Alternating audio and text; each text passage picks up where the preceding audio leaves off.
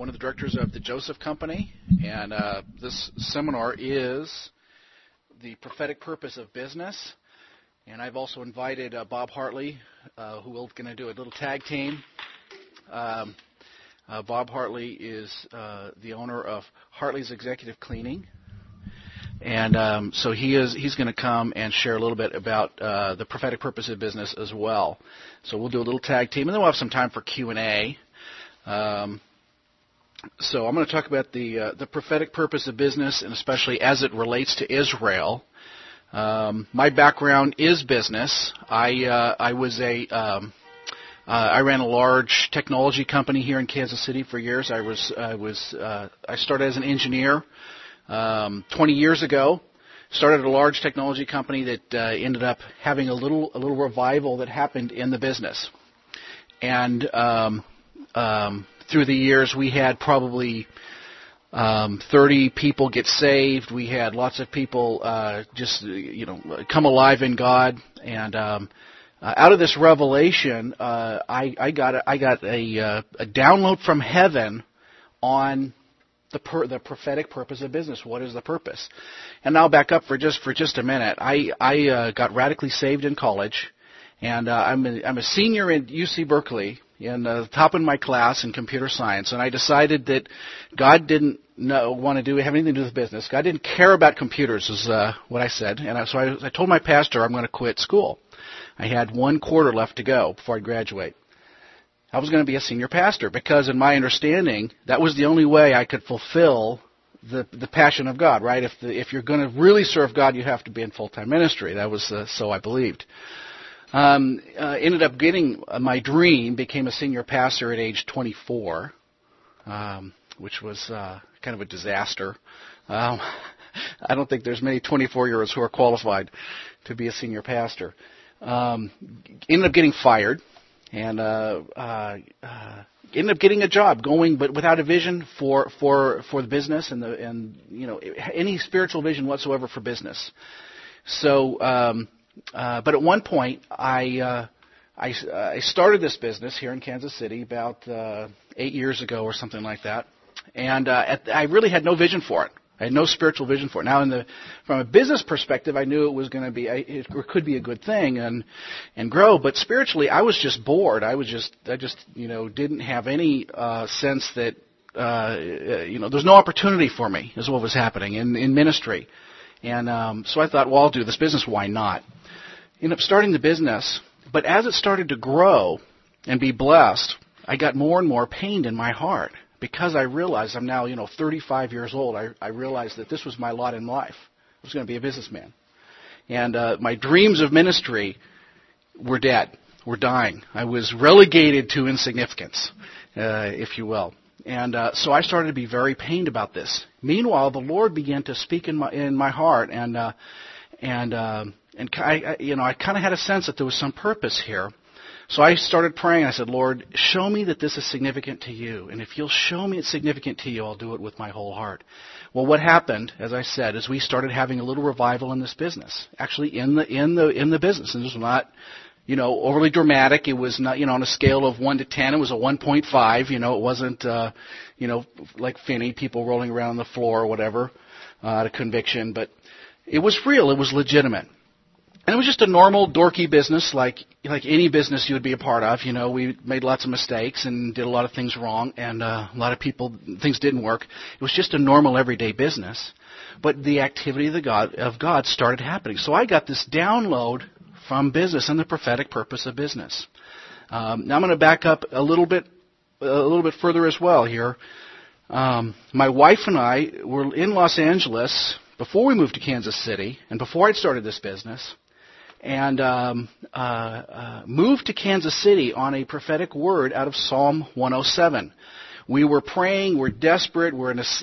You ever have been in a place where grace lifts? You're doing something, and all of a sudden, there's just like grace is gone for whatever you're doing, and all of a sudden, it gets real hard. Well, that's where it was. We're in Los Angeles, so we started just praying, God, help us. And at one point, I don't want to go into the long version of the story, but our cassette player had Psalms playing, and Psalm 107 came on, playing back the exact thing we had just prayed, almost word for word what we had just prayed. Psalm 107, and it was this. It said, "I will lead you by a straight path to a city of habitation." Within 45 days from that time, we were in Kansas City. Our entire family was moved. I had a job. The job was paying my same salary. We had bought a house. The house was closed, and all of our stuff was in our house. That's a straight path to a city of habitation. So we were alerted to this thing called a city of habitation. What is that?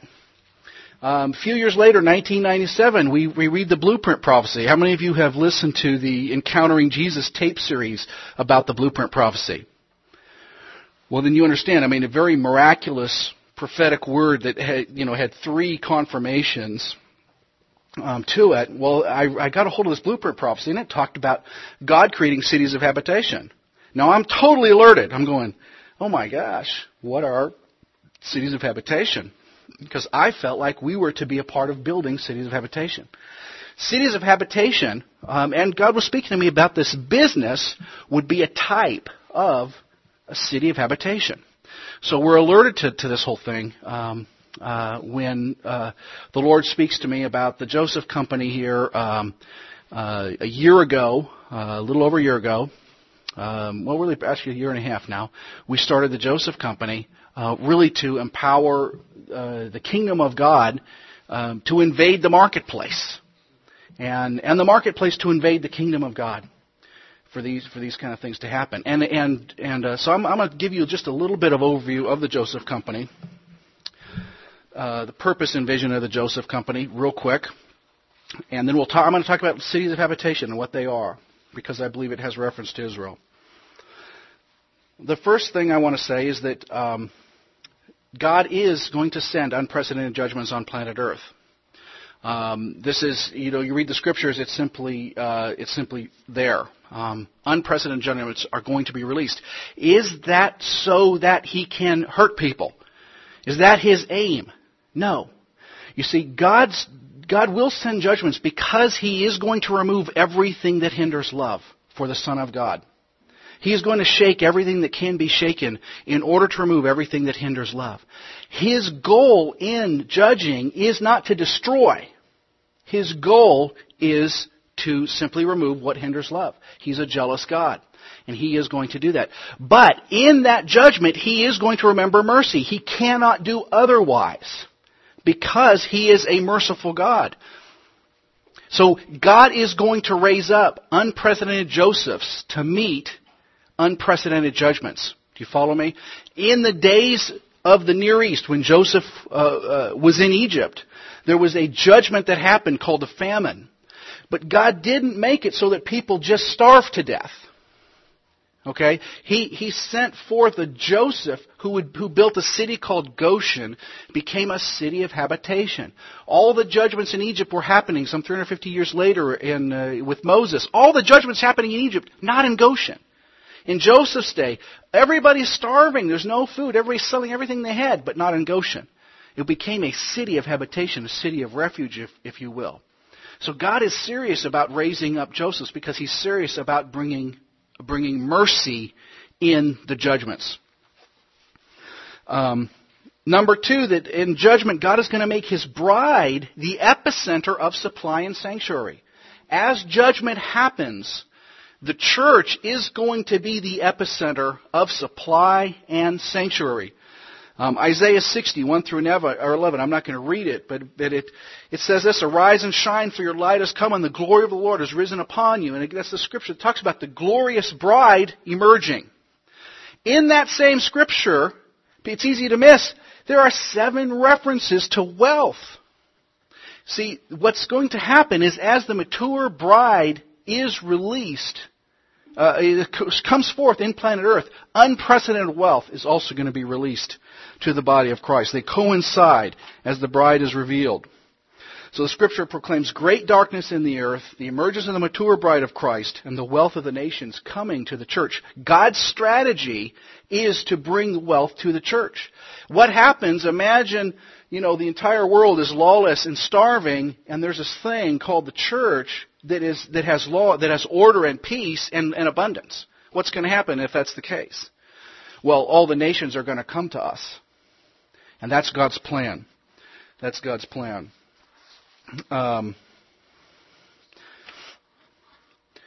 So God's strategy is to raise up these Josephs who will be carriers of this truth and this message. I'm going to read to you out of Bob Jones' Shepherd's Rod about the Joseph's ministries. He said, this is in 2002, he said, facilitating the revelation of the kingdom throughout the earth, along with the historic things that are about to take place worldwide, will require vast sums of resources. Part of the promise for this day is the emerging Joseph ministries that will provide a great source of plenty in time of famine. The anointed leadership with the calling and commission of the Joseph ministries will be the spiritual and natural antidote for the plans of the enemy. These specially prepared and equipped ministries will sow into the church divine counsel and power to overcome the strategies of the enemy and establish the kingdom by the word and the spirit. Joseph Company fivefold vision. Just real quickly. Number one is to release the sons of Issachar. 1 Chronicles 12:32. I call them the strategic prophets, if you will. They understand the times and know what Israel should do. It speaks of strategic understanding of the purposes of God. I think we have a lot of prophetic going around, but not a lot of strategic prophetic. Not a lot where we actually are hearing what is God's plans and strategies for the planet. I do think we're hearing it here at the conference.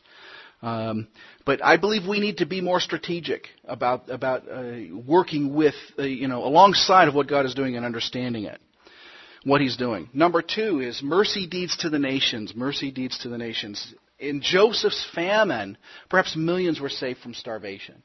And God is going to release Josephs who do unprecedented mercy deeds to the nations. Number three is impacting world leaders. Joseph said, God has made me a father to Pharaoh. God has made me a father to Pharaoh. As God raises us up in places of influence and wealth and power, we are going to impact world leaders. Number four, redeeming the marketplace. Today, the marketplace is a place that is all but abdicated by the church, as a place where the Lord cannot inhabit. We really have no faith for it. It's kind of a black hole of faith, many people believe. If you go into that thing called the marketplace, you're going to lose your passion, you're going to lose your fire. And in fact, it's not true. The marketplace is going to be a great harvest field for us and a place of the presence. And this is part of my experience, what I experienced in my business, is that it was a oasis. It was a spiritual oasis. And I believe God is going to raise up those who will redeem the marketplace and build take the presence of God, establish the presence of God in the marketplace. And when I say marketplace, I mean arenas of education, arenas of government, arenas of business, arenas of the home. Really just anything outside of the church specifically. Interestingly, Joseph was a forerunner. He was the first one into Egypt. And he took the people of God into Egypt, which is a type of the world. He took the people of God into Egypt. So the Josephs are those who take the people of God, the church, into the world systems to invade the world systems. And finally, building cities of habitation. God is going to raise up cities of refuge or cities of habitations. They're preserved cities, preserved by God as places of sanctuary, healing, worship, self-government, culture, education, and industry thriving in dark times. Goshen was just such a city. Goshen was just such a city. What we do in the Joseph Company is we do conferences and summits, basically sounding the trumpet, proclaiming the times, releasing the prophetic, etc. We do a business school. We actually train up people in business. For people who are passionate for Jesus, there's lots of on-ramps into full-time ministry, aren't there? How many are there into the marketplace? How many people have you heard, say, I'm so passionate for Jesus, I have to go into the marketplace? And there's just no models of passion in the marketplace. So we're established the school to build these models of passion, demonstrate that a marketplace calling and passion for Jesus are not mutually exclusive, and equipping people to actually go do this and start businesses. Third thing is the Goshen Incubator, where we actually help people start businesses and find and buy businesses and operate businesses, that kind of thing, and a few other things. All right, so cities of habitation. I believe that today, where we're at in the body of Christ, is very similar to what was going on in the days of Nehemiah, when Nehemiah rebuilt the walls. It's interesting. I've done a whole bunch of research on this, and in Nehemiah's day, the temple had been built. True worship had been restored. So they had the temple had been built some 70 years earlier. Everybody should be happy, right? True worship is restored. But Nehemiah, I'm going to read to you out of Nehemiah 1. It says, "Now it happened in the month of Chislev, in the 20th year, while I was in Susa, the capital." He says he's in exile. He's not in Israel. He's in Susa, a foreign capital where they had been exiled now. That Hanani, one of my brothers, and some men from Judah came. These people who had come back, they had built the temple. Now they had come back to Susa and were hanging out. And he asked them, some men from Judah, and asked them concerning the Jews who had escaped and survived the captivity and about Jerusalem. And they said to me, "The remnant there in the province who survived the captivity are in great distress and reproach." The remnant there are in great distress and reproach. "And the walls of Jerusalem are broken down, and its gates are burned with fire." When I heard these words, I sat down and I wept, and I mourned for days, and I was fasting and praying before the God of heaven. When I read this, I could weep over the church today. I could weep this scripture over the church. We are the scorn of the earth, the church today. We're viewed as irrelevant. We're viewed as backwards. We're viewed as, we're impoverished in many ways. We don't have the resources to do great and mighty works. We really have become a byword and derision. We really are in great distress and reproach. And the walls are torn down. Now we have true worship. You see, the temple has been restored, meaning true worship has been restored. But really, we're barren. We're barren, aren't we? I look at the remnant in Israel. I look at these precious men of God and women of God who have come over from the land, who are believing Jews, who are the remnant. And I look at them, and they've told me stories, and I've sat with them over the last year, and it breaks my heart. These people, they almost, they can barely get a building. They can barely hold down a job.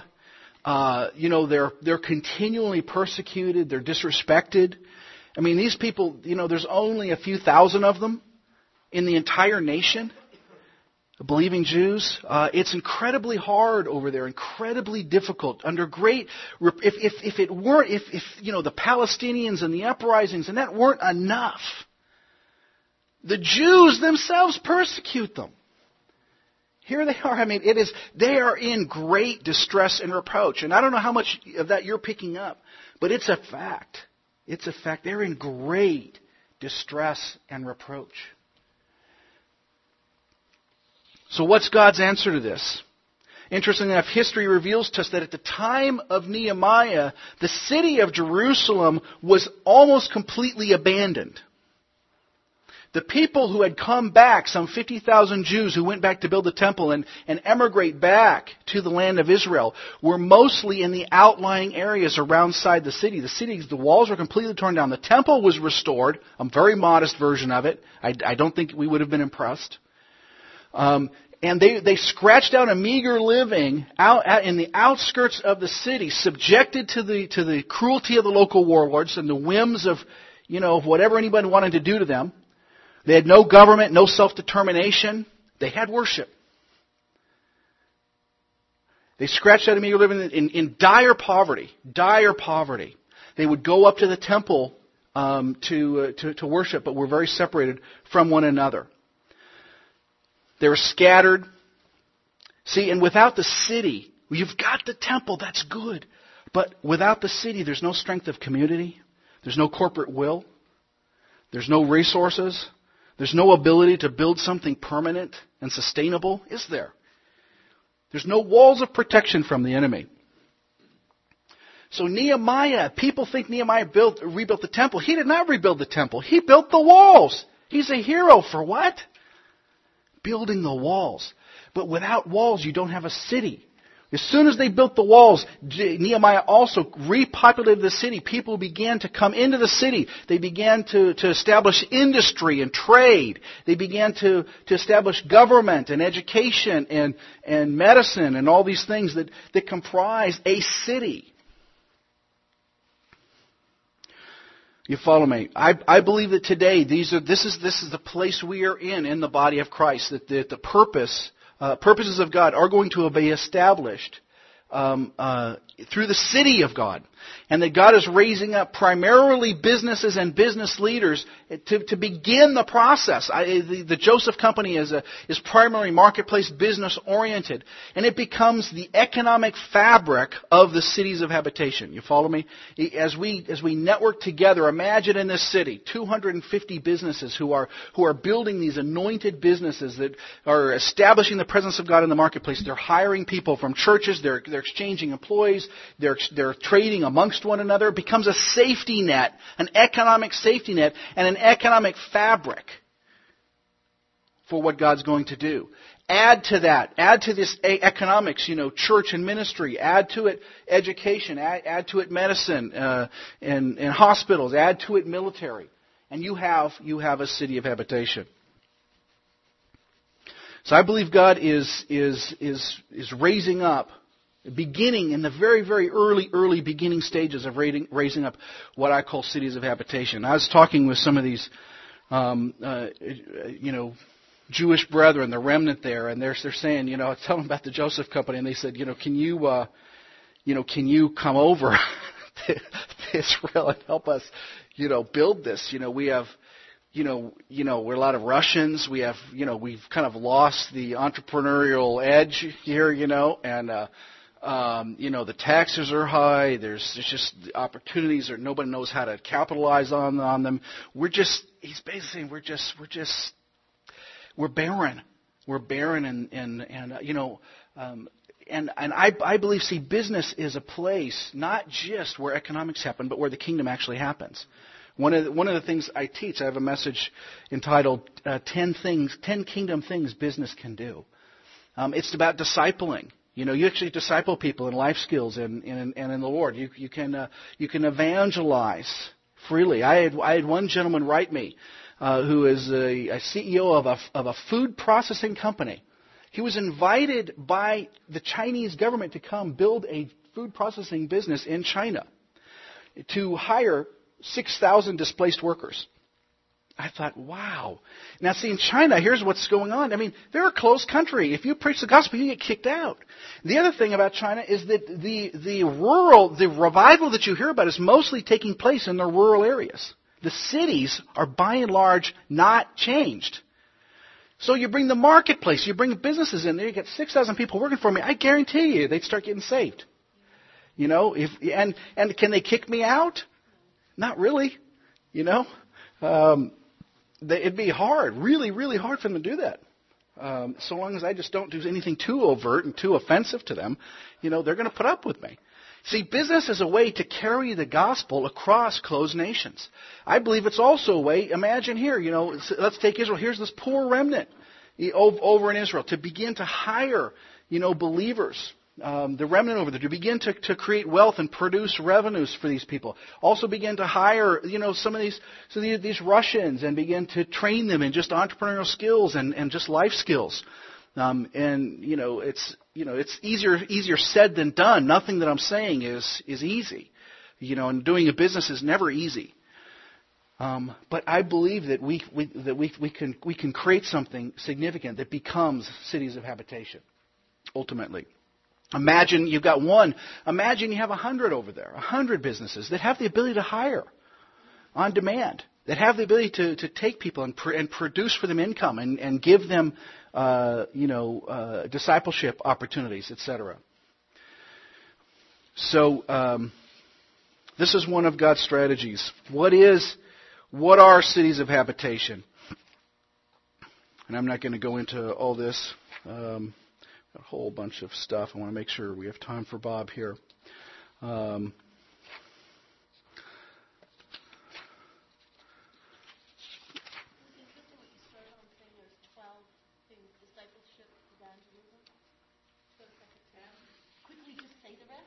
Sure.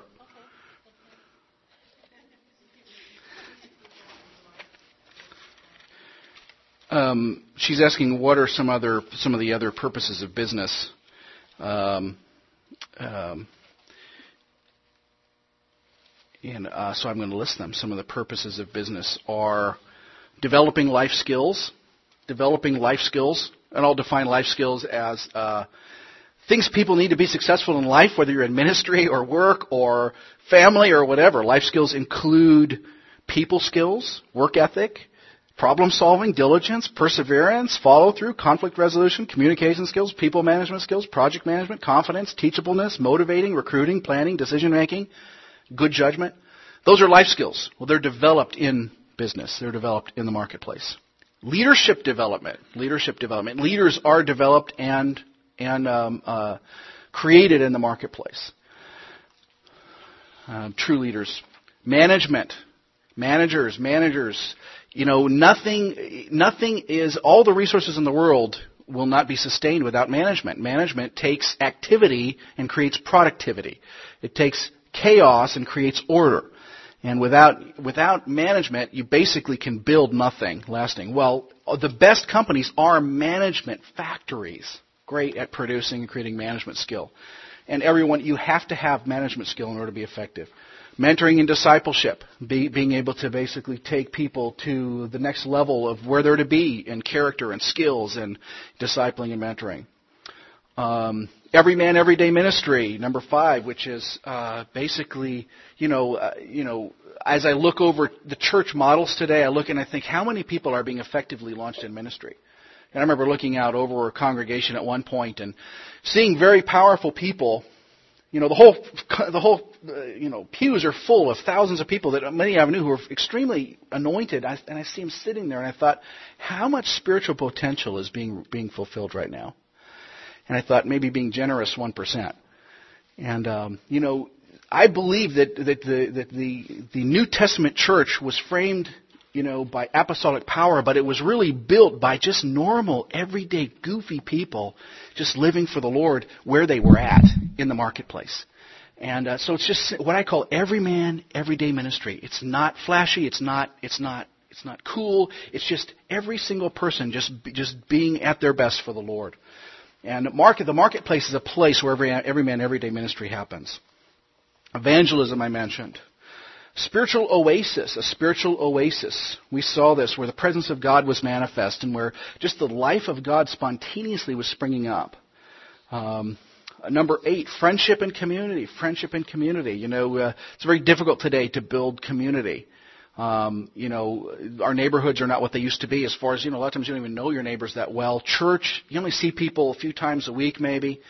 And you can actually build community at work because you're in the foxhole together, you're in teams together, you're working together. 9 is benevolence. I was just talking with some brothers. I think this is so neat. He said, I take some of my basic jobs I reserve for those who basically need something. It's the old concept of gleaning. In gleaning, the business owners were told, don't pick all the green. Leave a little bit left over so that someone who is desperate can come do some work and take care of themselves. It's not charity. They can come and work for themselves and help themselves. So he actually takes some of his most rudimentary work and just kind of leaves it open for anyone who has need, that they can come and do a little bit of this work and in essence glean. And isn't that a cool idea? And just benevolence, just creating benevolence through the marketplace. I remember a guy coming to me in my business and just a guy who's just down on his luck. I mean, we've all been there at one time or another where nothing's working, your life, just fall out from under you. And this guy had 5 kids, and lost his job and had not been able to find anything. And he made mistakes, but we all make mistakes. And he said to me, if you can pay me $10 an hour, I'll do anything, including scrubbing toilets. And I hired him, and the guy ended up moving on and making, almost six figures a year later. He was able to get back on his feet, and that's benevolence. So kingdom benevolence. And then 10th is, what we usually think about is wealth creation, So, all right. Moving on. I'm just about done here, Bobby, so why don't you come on up?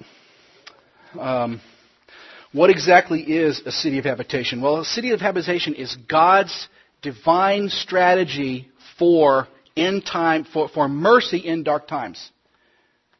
God's divine strategy for mercy in dark times. There are two cities of habitation in Scripture that I can find. One is Goshen, that Joseph built. Two is the city of Jerusalem that Nehemiah built. Both brought mercy in very hard times and in dark times. It's God's divine strategy to bring mercy. He is as serious about raising up cities of habitation and raising up Joseph's and Nehemiah's who will build them as he is serious about bringing mercy in dark times. What exactly is a city of habitation? It's a place where imagine evil reigning, lawlessness on the increase. In the city, you have an oasis, which is a place of life, refreshment, restoration, joy, prosperity, community. You have order and authority, anointed, patriarchal, matriarchal government with proper boundaries and respect. And here's lawlessness outside. Inside, you have order and anointed government. Anointed government. Elders at the gates, blending all arenas of life, civil, judicial, business, medicine, educational, church government, all arenas of life. Being elders at the gates, ruling the city. Safety, you have watchmen in the walls, guards at the gates, repairers in the breaches, breaking the back of the enemy who dares trespass. So it's a place of safety, protected. Brotherhood, taking care of where we stand for one another, meaning that it's not okay if your brother falls. We stand up for one another. We don't just let our brethren go. We have unity with diversity, which means we don't have to all look alike and smell alike and talk alike, but we respect one another. And then it's a place where there's a prayer room in the middle. This whole thing is built on prayer. His house will be called a house of prayer. When it's all done, the primary identity that the church of God will have by people who are objectively looking from the outside at it, they will call it a house of prayer. And these cities are houses of prayer. All right. Any questions? Real quick before we... So where are those cities now? They don't exist. I think and I'm not sure it'll ever be a physical place. It might be. Certainly is a network of hearts and a network of people who have the same goals. What I'm talking about. I had a little type and a shadow of a city of habitation in my business. I think it was a 1%, of what a city of habitation will be. So it existed there, 1% worth of it. I think Bob Jones prophesied there will be 48 cities of habitation in the United States. Places of refuge, if you will. So I don't think they exist. I think they're years in the making. Really, I think we're casting the vision for it and casting a vision for the marketplace people to be engaged in a prophetic purpose and not just, hanging their head down. Yes, ma'am. Almalango, Guatemala. There's huge revival that's happened there. It really could be a city of refuge. If they add a governmental element, which it has to be there, then I would agree with you. And if they have anointed government, because that's really what it has to happen. And if they add prayer rooms and all those other things, so a lot of these revivals break out, and you get the beginnings or a shadow of a city of habitation, then it fades away because there's no forms and no government to hold it. Yes, ma'am.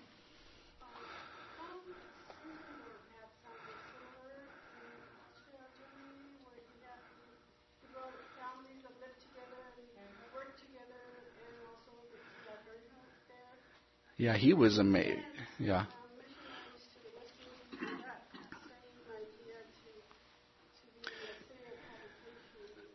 Yes. Count Zinzendorf was amazing. He talked about a forerunner. And I wish I had more data on what he actually did, but stunning stuff. Excellent point. All right. Let's welcome Bob Hartley.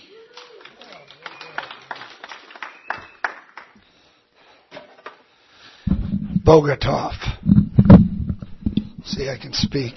Does anybody know what that means? I lived in Israel for a while. I just made that word up. No, it means hello, if I said it close to right. I believe there is a city of habitation in Ashkelon, in Israel. I believe there's the makings of it. I believe that there's going to be cities of habitation that come forth in Israel. And I believe we're to learn how to build in the United States, be city builders, Nehemiahs, build up the walls. You know, Bob makes a great point, I don't know if he did today, that the temple's been built in the United States, but in the church, a place of worship. But we don't have the walls. We don't have that place where the protection of God is, the provision of God is. So I just came back from Portland, Oregon. I'm up there with churches, and they have a place of worship, but the whole church is overrun. People lose their jobs, sick. Children don't like parents. And I say, where are the patriarchs? The matriarchs stand up and say enough, to stand on the wall and have wise ways to build life skills and build generations. And so I experienced it in Ashkelon, some in Israel. I lived in Zimbabwe, and I had left with my wife. We were pastors with Mike Bickle for 9 years. And I said, I am meeting one expression of God, and I love it, in the midst of our church, but it's very myopic, very small, very narrow. I'm learning about the God of church and the God of the prayer room, and I need to learn about the God of life. And I said, so I want to travel to places where they're building community, building cities that have the wisdom ways of God in the way that they live out their lives together. Because I believe in the American church we've raised a group of Mephibosheths. And those are those that were David's, Jonathan's son, that they sat at the king's table. They were intimate with God, but they had no faith legs. They couldn't walk. They couldn't stand. And you look at our youth and our young adults, and there's more wanderers in the land per capita than anywhere on the planet almost. And it makes me sad. And I say, where is the wisdom of God to build futures, to build destinies, to create health and welfare and prosperous communities? So I believe that there has been a threefold grace of God that we need. And there's the character of God, which I believe the church was like a sleeping giant in the Middle Ages. And I might have heard this from somebody else, but I believe it. The church was like a sleeping giant in the times of the indulgences with the Catholic Church, and then you got Martin Luther that comes along and says, no, character is important, faith is important, and you have an awakening of character in the church. Righteousness, integrity is important. So you get Finney, you get the revivals of conviction. So the character, that grace of God, I believe, started to awaken the giant, which is the church. So you got a sleeping giant, one leg wakes up. And then, after a while, you got the gifts or the power, the second part of the threefold grace of God, the power of God. So you got Azusa Street, and you got the healing revivals, and you start to give the power in the body starts to wake up. And so you got this giant that now is stumbling along. But the thirdfold grace of God, which we need majorly, is the wisdom of God, the brain of the giant. To wake up, the wisdom to build, and to build futures, generations, destinies, the ways of God in the midst of our lives. So we left, my wife and I, and this is 1989, I believe, we leave and we go to Zimbabwe because we heard that there was a community of people living out the wisdom ways of God. And it was profound. They had a community, and they walked out the ways of God as much as they could discern it, and the way they spoke, the way they paced their lives, and what they ate, and the way they treated the earth. And I could go on. Well, we were able to stay in Zimbabwe, but it got very dangerous, and so they called us in, my wife and I, and they said, you got to leave. And I said, our journey isn't over. To my wife, I said, I think we're to go to Israel. So I read a lot about kibbutzes and moshavs, and I had not had a lot of experience with the reality of Israel, and read about it. And so we go there, and we show up, and now we had contacts back here in Kansas City. There were great contacts, could have gotten us in with the Christian community, could have got us into places of, that were more the regular path when you go to Israel. But I said, I think we're to go there and not know about anybody and not, count on any lead and just go to a kibbutz and be a volunteer. So kibbutz, the kibbutzes started in Israel and, during the Nazi times where a lot of people fled. And some of you know better than me, but I read the history in depth. A lot of people fled from Europe and they came down in their boats and they settled in Israel. And the particular kibbutz we got sent to was a kibbutz called Ashkelon. It was in Ashkelon. And it was about 8 miles in from the ocean, from the shore. And it was on the southern part of Israel, So we go there and we start to volunteer on this kibbutz. Kibbutz is a community. This one had about 450 people on it. And they shared everything. They called it perfect democracy, but it was really communism. And it was an interesting idea and theory. So the leaders led from underneath, and I'd love to go into the history and how they did it. But I went there to discover community with my wife, to discover the ways of the Lord. This was not necessarily a very spiritual kibbutz, although I found spiritual Jews. I found some that were the 3-day Jews that celebrate 3 holy days. But I started to go on a journey with the different people that we met there. And I'd like to talk to you about that a little bit because it has to do with the city of habitation, has to do with, I think, the most important reality about the Israel Mandate, which is about the discovery of God. It's finding out what our true worship is, rightly defining our worship. And I believe that there was major discoveries for my wife and I in this place on the kibbutz. So I'll tag that experience, share that with you. I went to the kibbutz with my wife looking for a fuller expression of Christianity. A greater view of who God is. Not as just God of the church, but the God of life. Not looking for a Greek way of thought towards God, which we have in the Western world, which compartmentalizes all of our life. So He's not the God of life, He's the God of church or He's the God of sacraments. And I wanted to go on a kibbutz and meet some spiritual Jews that really saw Him as the God of life. They had an integrated perspective where everything's under God. It's Hebrew perspective. So we go there looking for that and also looking for wisdom ways of God to walk out life and to walk out community together.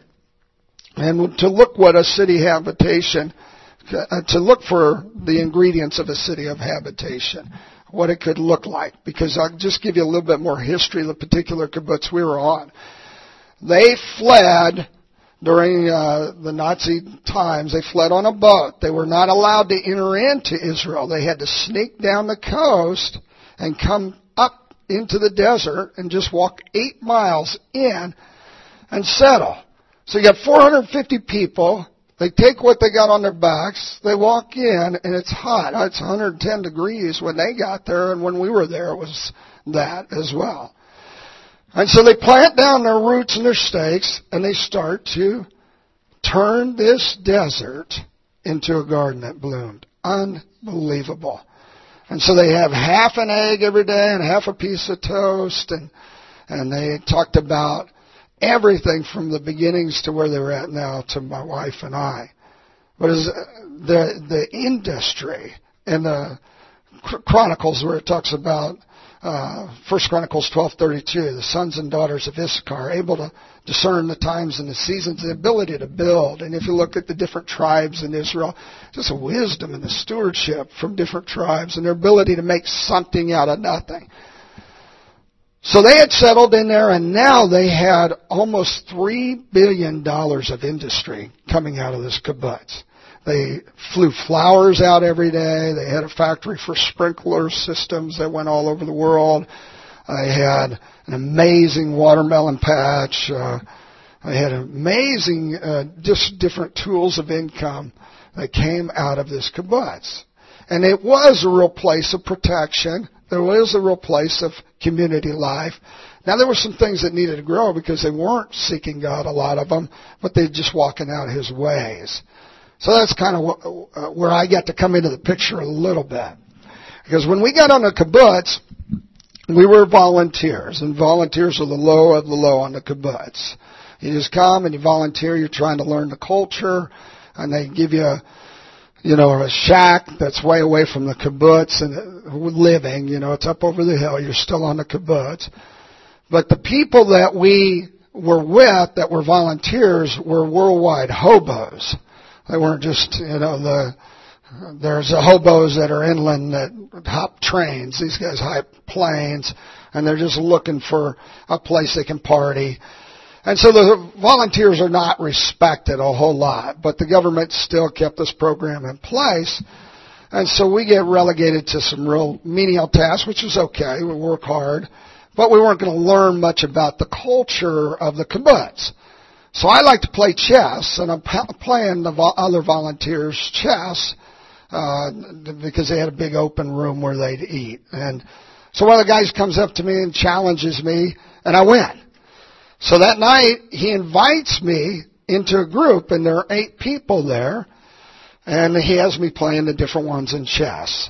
And I get beat by somebody, and I win as well. But I come to realize these are the 8 leaders of the kibbutz. And they're underground, they're unseen. But the woman that led it was unbelievable, just in her wisdom and stature and understanding. And so I get to be with them about every night, eat cookies and play chess, and discuss who Jesus is and who He isn't in some of their minds. And so that's where it was we got to discover some of what I believe is new ways of worship because we got to talk about it with them. So I'm going to talk to you about the discovery of God. Related to Israel, related to the kibbutz, related to the city habitation. Because I think this is, what the whole Israel mandate starts and ends with. And also when we look at the Joseph Company. It's really about discovering God in the marketplace. So, I get a job when I'm on the kibbutz, and the first job that I get is doing the sprinkler systems, and I'm just turning a bolt. You do anything they ask you to do, and do it for 8 hours a day. And I'm turning it and putting the bolts on. Happy to do it. Would like to be doing something that I felt was more productive, but there's a man next to me, and his name's Hetty.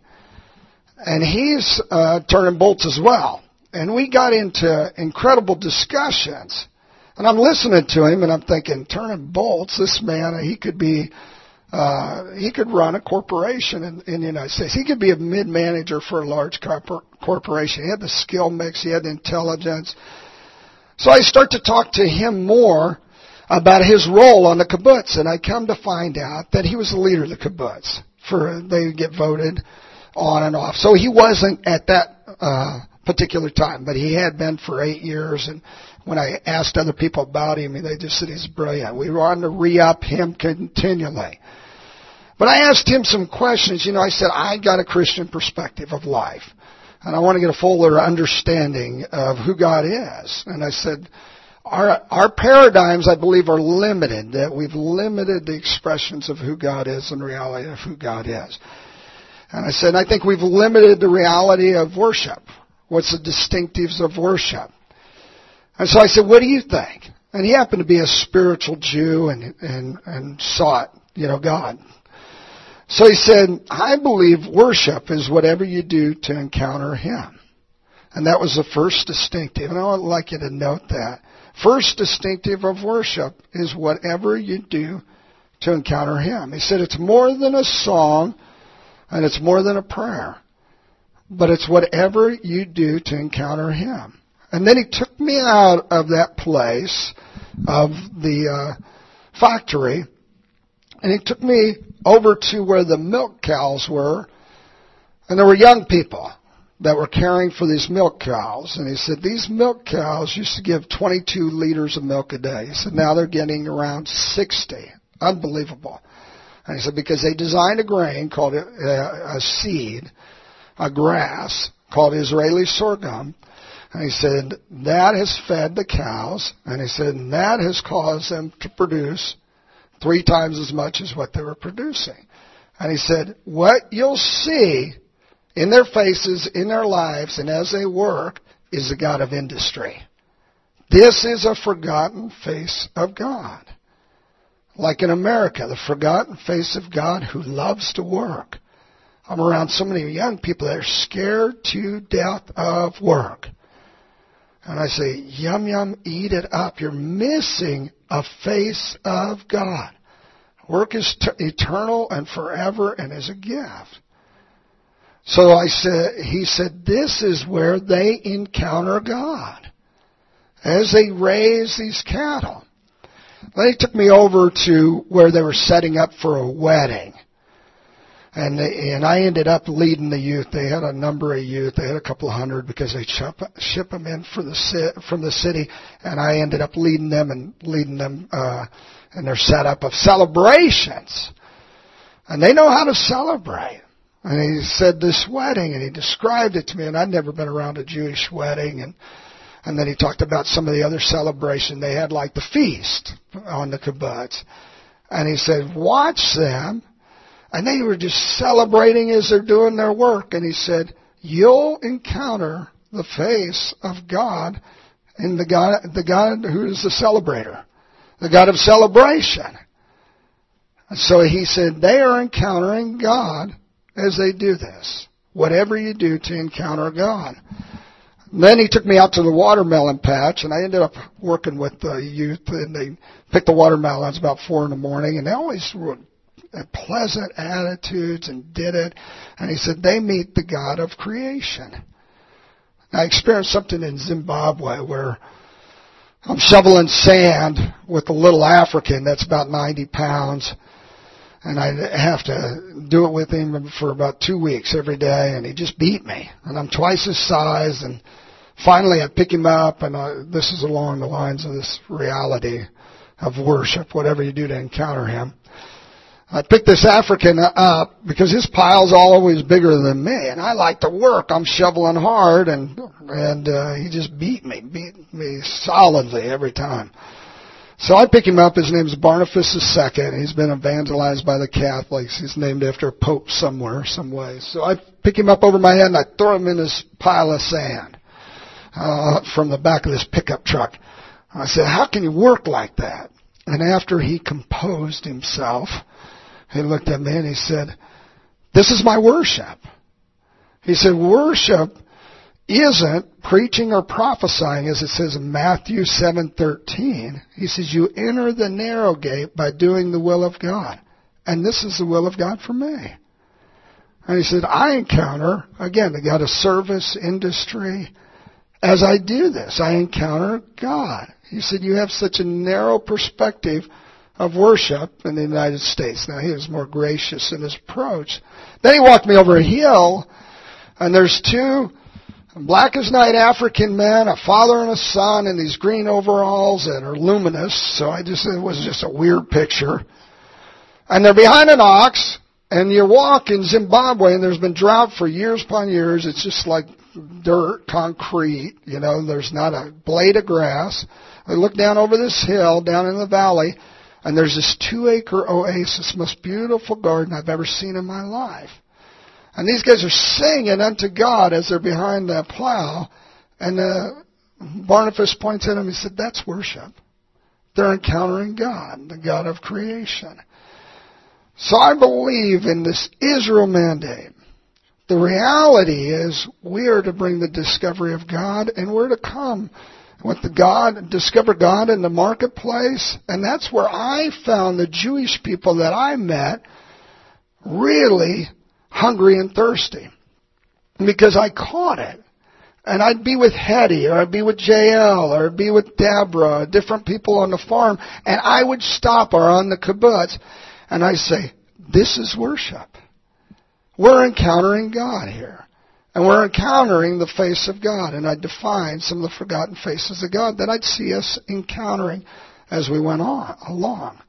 And it would broaden their definition and their applications to who God possibly was and how we could worship Him.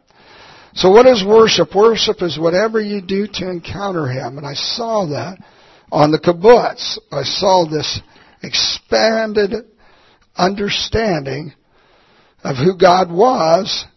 And another aspect of worship, I believe that they showed to me on the kibbutz, was worship was unique for each person. As diverse and cosmopolitan and creative each and every person is, so is worship.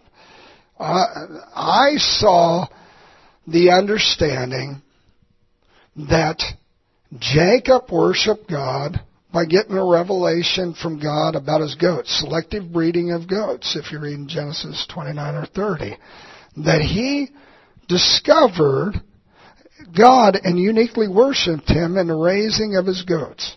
You look at Abraham, he was a cattleman. You look at Noah, he nailed. And you just look at Lydia, she was a maker of purple. And I believe those were diverse expressions of worship. And they were worshiping God the way they were designed to worship God. Again, it was more than a prayer. And it was more than a song. And I saw on the kibbutz the most unique expressions of love for God. It's anything He has uniquely put in your heart to love Him back with. You know, it's a Deuteronomy 6:5. It says, love the Lord your God with all your, and the emphasis, your heart, mind, might, and soul. How do you love Him best back? The 1 Peter 4:10, you've all been given a special gift to worship our God with. And I believe He's bored with the worship we give Him because it's not unique to who we are. And it really stunned me on the kibbutz with this lady named Jael who ran the kitchen. There are about 450 people she'd feed. And her worship was a unique expression of her who loved to cook. And it was the way she loved best. I own a cleaning company now. I usually have about 120 people that clean buildings. Now I got 60, 70 people that clean buildings. And I got other things going on. But I got a floor guy. And he does floors. He strips them and waxes them. And I'll walk in, and he'll show me his floor. He's got no teeth. He said, I can't prophesy. I can't preach. I can't pray very well. And he said, but this is unto God. This is my art. And I want to see what happened in Pharaoh's day, where Pharaoh says, you all got to make bricks the same way. And this is your form of worship. I'm using this as a type. And Moses comes along and says, let the people go. Let them be beautiful in their own way and express their cosmopolitan callings to you. And they're going to be weird callings coming up in the days to come. As weird as you are, as unique as you are, as unique as I am. And how do I worship Him best? I clean buildings with C players.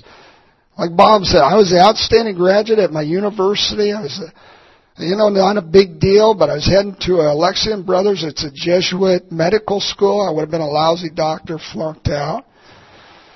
But I heard the call of God on my life to work with C players, people that had tough times that weren't corporate realities. They would never make it in that arena. They just didn't have corporate finesse or grace. And help them become B players. They're not going to become A players. And I love it. This is where I worship Him best. I don't love it all the time. I love who I'm doing it for. So how do you love Him best? He wants to engage your heart. And I saw on the kibbutz, and I used Jael as an example of one that just this beautiful expression of worship as she ran the corporate kitchen for the others. You know, Bob said something, I think, maybe he did, about his son. I've heard him before. But my son, like Bob's, I believe, is a little boy. And ever since he's 11 or 12, he never has liked meetings that much, sitting in church meetings. And that's okay with me. I mean, he's not obnoxious. He'll do it. But ever since he's been a little kid, he's loved to build. And he'd build this blue city with this imaginary friend. He's loved to talk to me about his business. He just loves the idea of running it, about my business. He loves the idea of running it and doing something good for the poor. But he's told that's not spiritual by every implication and every innuendo. And I say, buddy, it's beautiful. It's who you are. I can remember when he was 2, figuring out how to put telephone books on top of each other so he could flip on the light. I cried because I just thought, this is how God has wired him. And he's making discoveries, and I want to train up a child in the way he should go. And that I also saw on the kibbutz unbelievably. I saw people allowed to express their uniqueness. And I tell them, this is a lot like Jesus. We'd have discussions that night. I said, we've done it wrong in the Western world. I said, you got the ways of Jesus even more than we do a lot of times, because we force people into roles, 5-fold roles, and and said you're not spiritual if you don't do that. And I said, Jesus was not a cornerstone, not a capstone. He was a cornerstone that released all the rocks to be what they are. Stones are weird, the way they fit, the way they're cut into a wall. So I believe that this worship that we're to help walk into and that they walked into is as unique as the individuals in this room. Your expressions, how do you love him best? Back. I write poems. And they're not good. But it's what I do. I got about 10 expressions of worship that are unique for me, and a lot of them take place in the marketplace and work for me. How I do my business. So I saw on the kibbutz, when we talk about a city of habitation, I feel like one ingredient is the true nurture of the young ones, the mentoring of the young ones. And I just want to give you this picture and example, allowing them to be who they are, training them up in the bent they should go. I'm walking, I got different jobs assigned to me on the kibbutz. And then they find out what you can do best. For me, it was running the swimming pool. Because I'd been a lifeguard and I'd run pools, so they put me there. So it was an easy job. But anyhow, so my wife had such a hard job every night, she'd be mad at me. But anyhow, I'm walking back from the pool to where we were living. And I walk by where all the children play. It's beautiful open area and these beautiful Israeli children with their, a lot of them long black locks and curly and just beautiful eyes. And I stand behind these 3 men and I'm just watching the kids. I'm just enamored with their beauty. And I start to listen to these men, and they're talking about a 6-year-old boy. And they're talking about this boy's gift mix, his personality traits, his essence, his uniqueness, his maturity, and these different attributes that the boy had. And it was stunning, the skill they had, the understanding they had about this young man, the 6-year-old. And I was awing because I've been around, and you have been great personnel placement people in the United States and people that just had, an art and a cultivated skill. But this was beyond this. They were thinking 40 years in advance for this child. And I couldn't figure out which one was the father. They all had love and ownership for this child. In the Florida prison system, there's 13,000 inmates, and out of all of them, 3 of them are Jewish. Hardly any Jewish people, because, you hear the funny thing, my son, the doctor or lawyer from the Jewish mother. But I think it's way beyond that. I think there's a trained eye for how to bring forth the child, how to mentor them, and how to think generationally. And I would sit with these 8 leaders, and they'd go through the 450 people on the kibbutz, and their understanding of what made that person tick, and who they were going to be. I mean, the spirit of wisdom, seeing where they would go, spirit of understanding, where they were at right now compared to where they needed to go, and the spirit of counsel, how to get there. It was astounding. So I would listen to them. And I'd say, you got another discovery of the forgotten faces of God, I call it. And it's God as the patriarch. the nurturer and the builder of other people's lives. I'd say the Son of God was really good at that. He prayed all night for his 12, and they allowed me to speak freely, and then we get into an open discussion. So I say we must find out how to love them best. And I think when we meet a lot of Israeli or Jewish people and we say, now you got to worship a certain way, like our Christianity I found in Israel. And I'm not saying I know everything, but the people I met, it was Christian weirdom.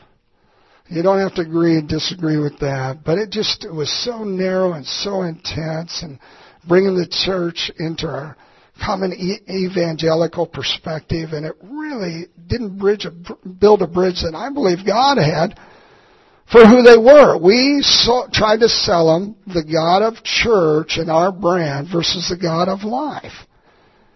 And really, it just was people going over there to evangelize with their agenda that seemed pretty far from the reality of the historic Jesus. So I give you, I can't develop that, but I give you that to think about. What are we really bringing them? And I believe the marketplace is going to be a chief place where we meet other Jewish people. My commercial real estate guy, Jeff Berg, Jewish guy.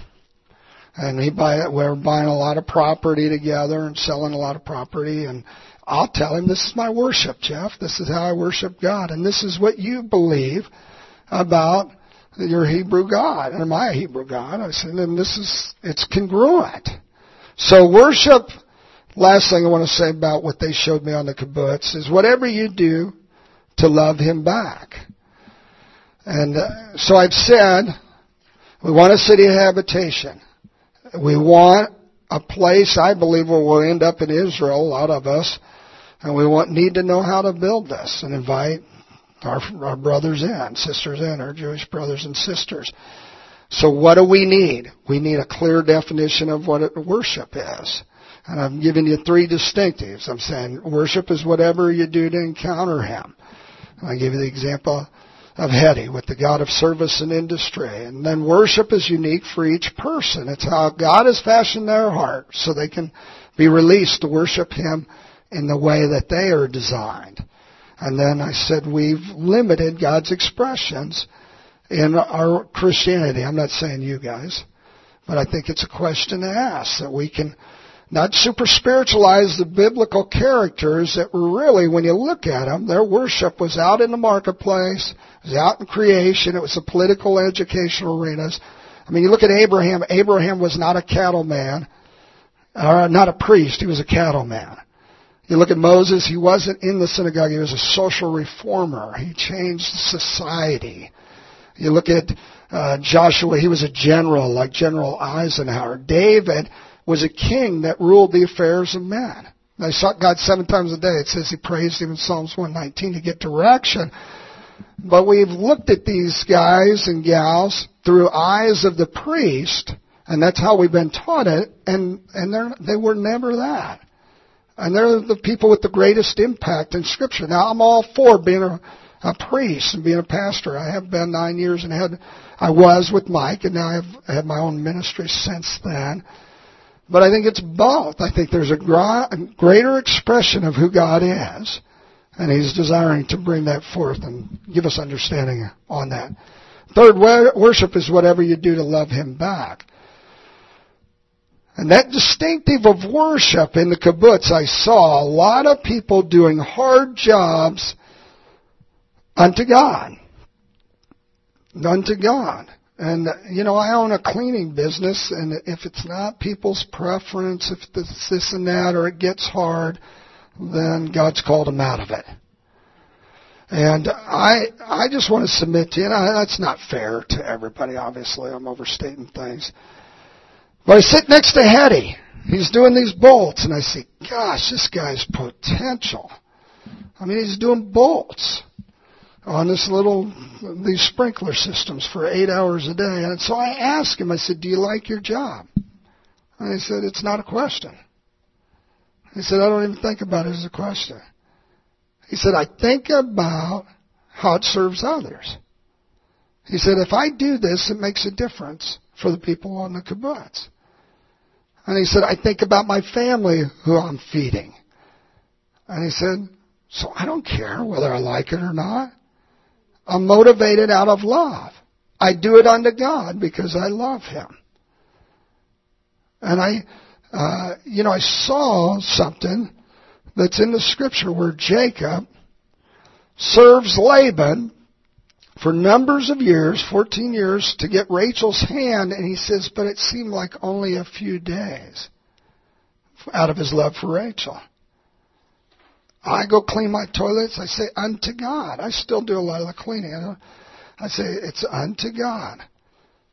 Faithfulness in doing it out of love for the sake of others is an expression of worship. And so it's whatever we do heartily unto the Lord. And I believe to really reach our Jewish brothers and sisters, we got to have some reality. You know, where I lived in Zimbabwe, they did not want American Christians to come in. American Christians, I am one. It's not my enemy, but he said that, you know, people got killed on the farm that I lived with. And, you know, everybody got axed to death that I lived with. It was an unbelievable tragedy. But before that, you know, we needed to get a lot done to serve the villages, to feed the people, because we knew our time was limited there. Either they were going to move out, because the dissidents had come in a few times and threatened our lives. So they had this initiative to get things done for the good of others, to get the wells dug, because even if they were killed or removed, the wells would still be there for the tribal people we love. But you would get an American that says, I don't really like it, I got to do something else. And you say, worship is whatever you do to love Him back. It's really, it's not about the activity, it's who we do it for. And I believe the Jewish people that I met felt the same way. They said, your Christianity never reaches the ground. It doesn't make a difference in how you love others, how you serve others, and what you accomplish. So I want to just finish with that. What's our time? Okay. That our worship, then let me go on here for a second, is really important, I believe, to be expanded within the context of the Israel Mandate, within the context of the Joseph Company, which is really about seeing God happen in the marketplace, the discovery of God in His ways in the midst of the marketplace, in the midst of what we want to do for Israel, so we can bring Him something that's real and got substance. Now, I just can't work hard for the sake of working hard. I just can't. I just don't. If I know it's all about God and I'm discovering God, then I can do it. And I had a dream as a pastor. This might have been afterwards. My time is horrible, my dates. But that I ran into, this was after the Zimbabwe experience where, you know, it's just, I have a dream that I'm in a city and let me just, sorry, I'm crossing up two dreams in two times. I have a dream after I'm in Israel and we get back from to the United States. And I'm starting to serve as a pastor again. 5 minutes? They just told me 10. You just took 5 away. I'm taking 11. No. Because I want to pray. So I got to pray in 5 minutes. It's all there. Okay. Have a dream. I want to leave this with you. Have a dream, and I'm in a city, and in the city, I'm saying, where is He? Jesus. And people are looking at me bewildered. The city's dark, and He's nowhere to be found in the city. And I believe there's a progression for our worship and our discovery of God. And I find myself saying to people, He should be in the city. Because Psalms 24, it says, the earth is the Lord's and all that it contains. Isaiah 66, heaven is His throne, the earth is His footstool. That He really should dwell here in this place. Song of Solomon 1:3, it says, if you want to get to know God, the first place to discover Him is in the chamber. Draw me after you, let us run together. And then it says the second place to go on to a mature, deeper love and communion with God is not only in your alone place, but it says pasture the young goats by the flocks of the shepherd. That means go to where he's at, and he cares about others, so he goes out and he cares about others, and you go with him. And then it says, if you want to discover him further, it says Song of Solomon 3, 1 and 2, it talks about going to the city. But this one doesn't. This one says, on my bed I sought him night after night. Doesn't want to go any further than that. It's just comfortable. And so it doesn't go. But he goes out into the city, and sooner or later this one follows him. And so I have this dream where I'm saying he should be in the city, he should be in the marketplace, he should be in the government. If we had time to look at the historic Jesus and where he dwelled, it was profound. He didn't spend all his time in the synagogue.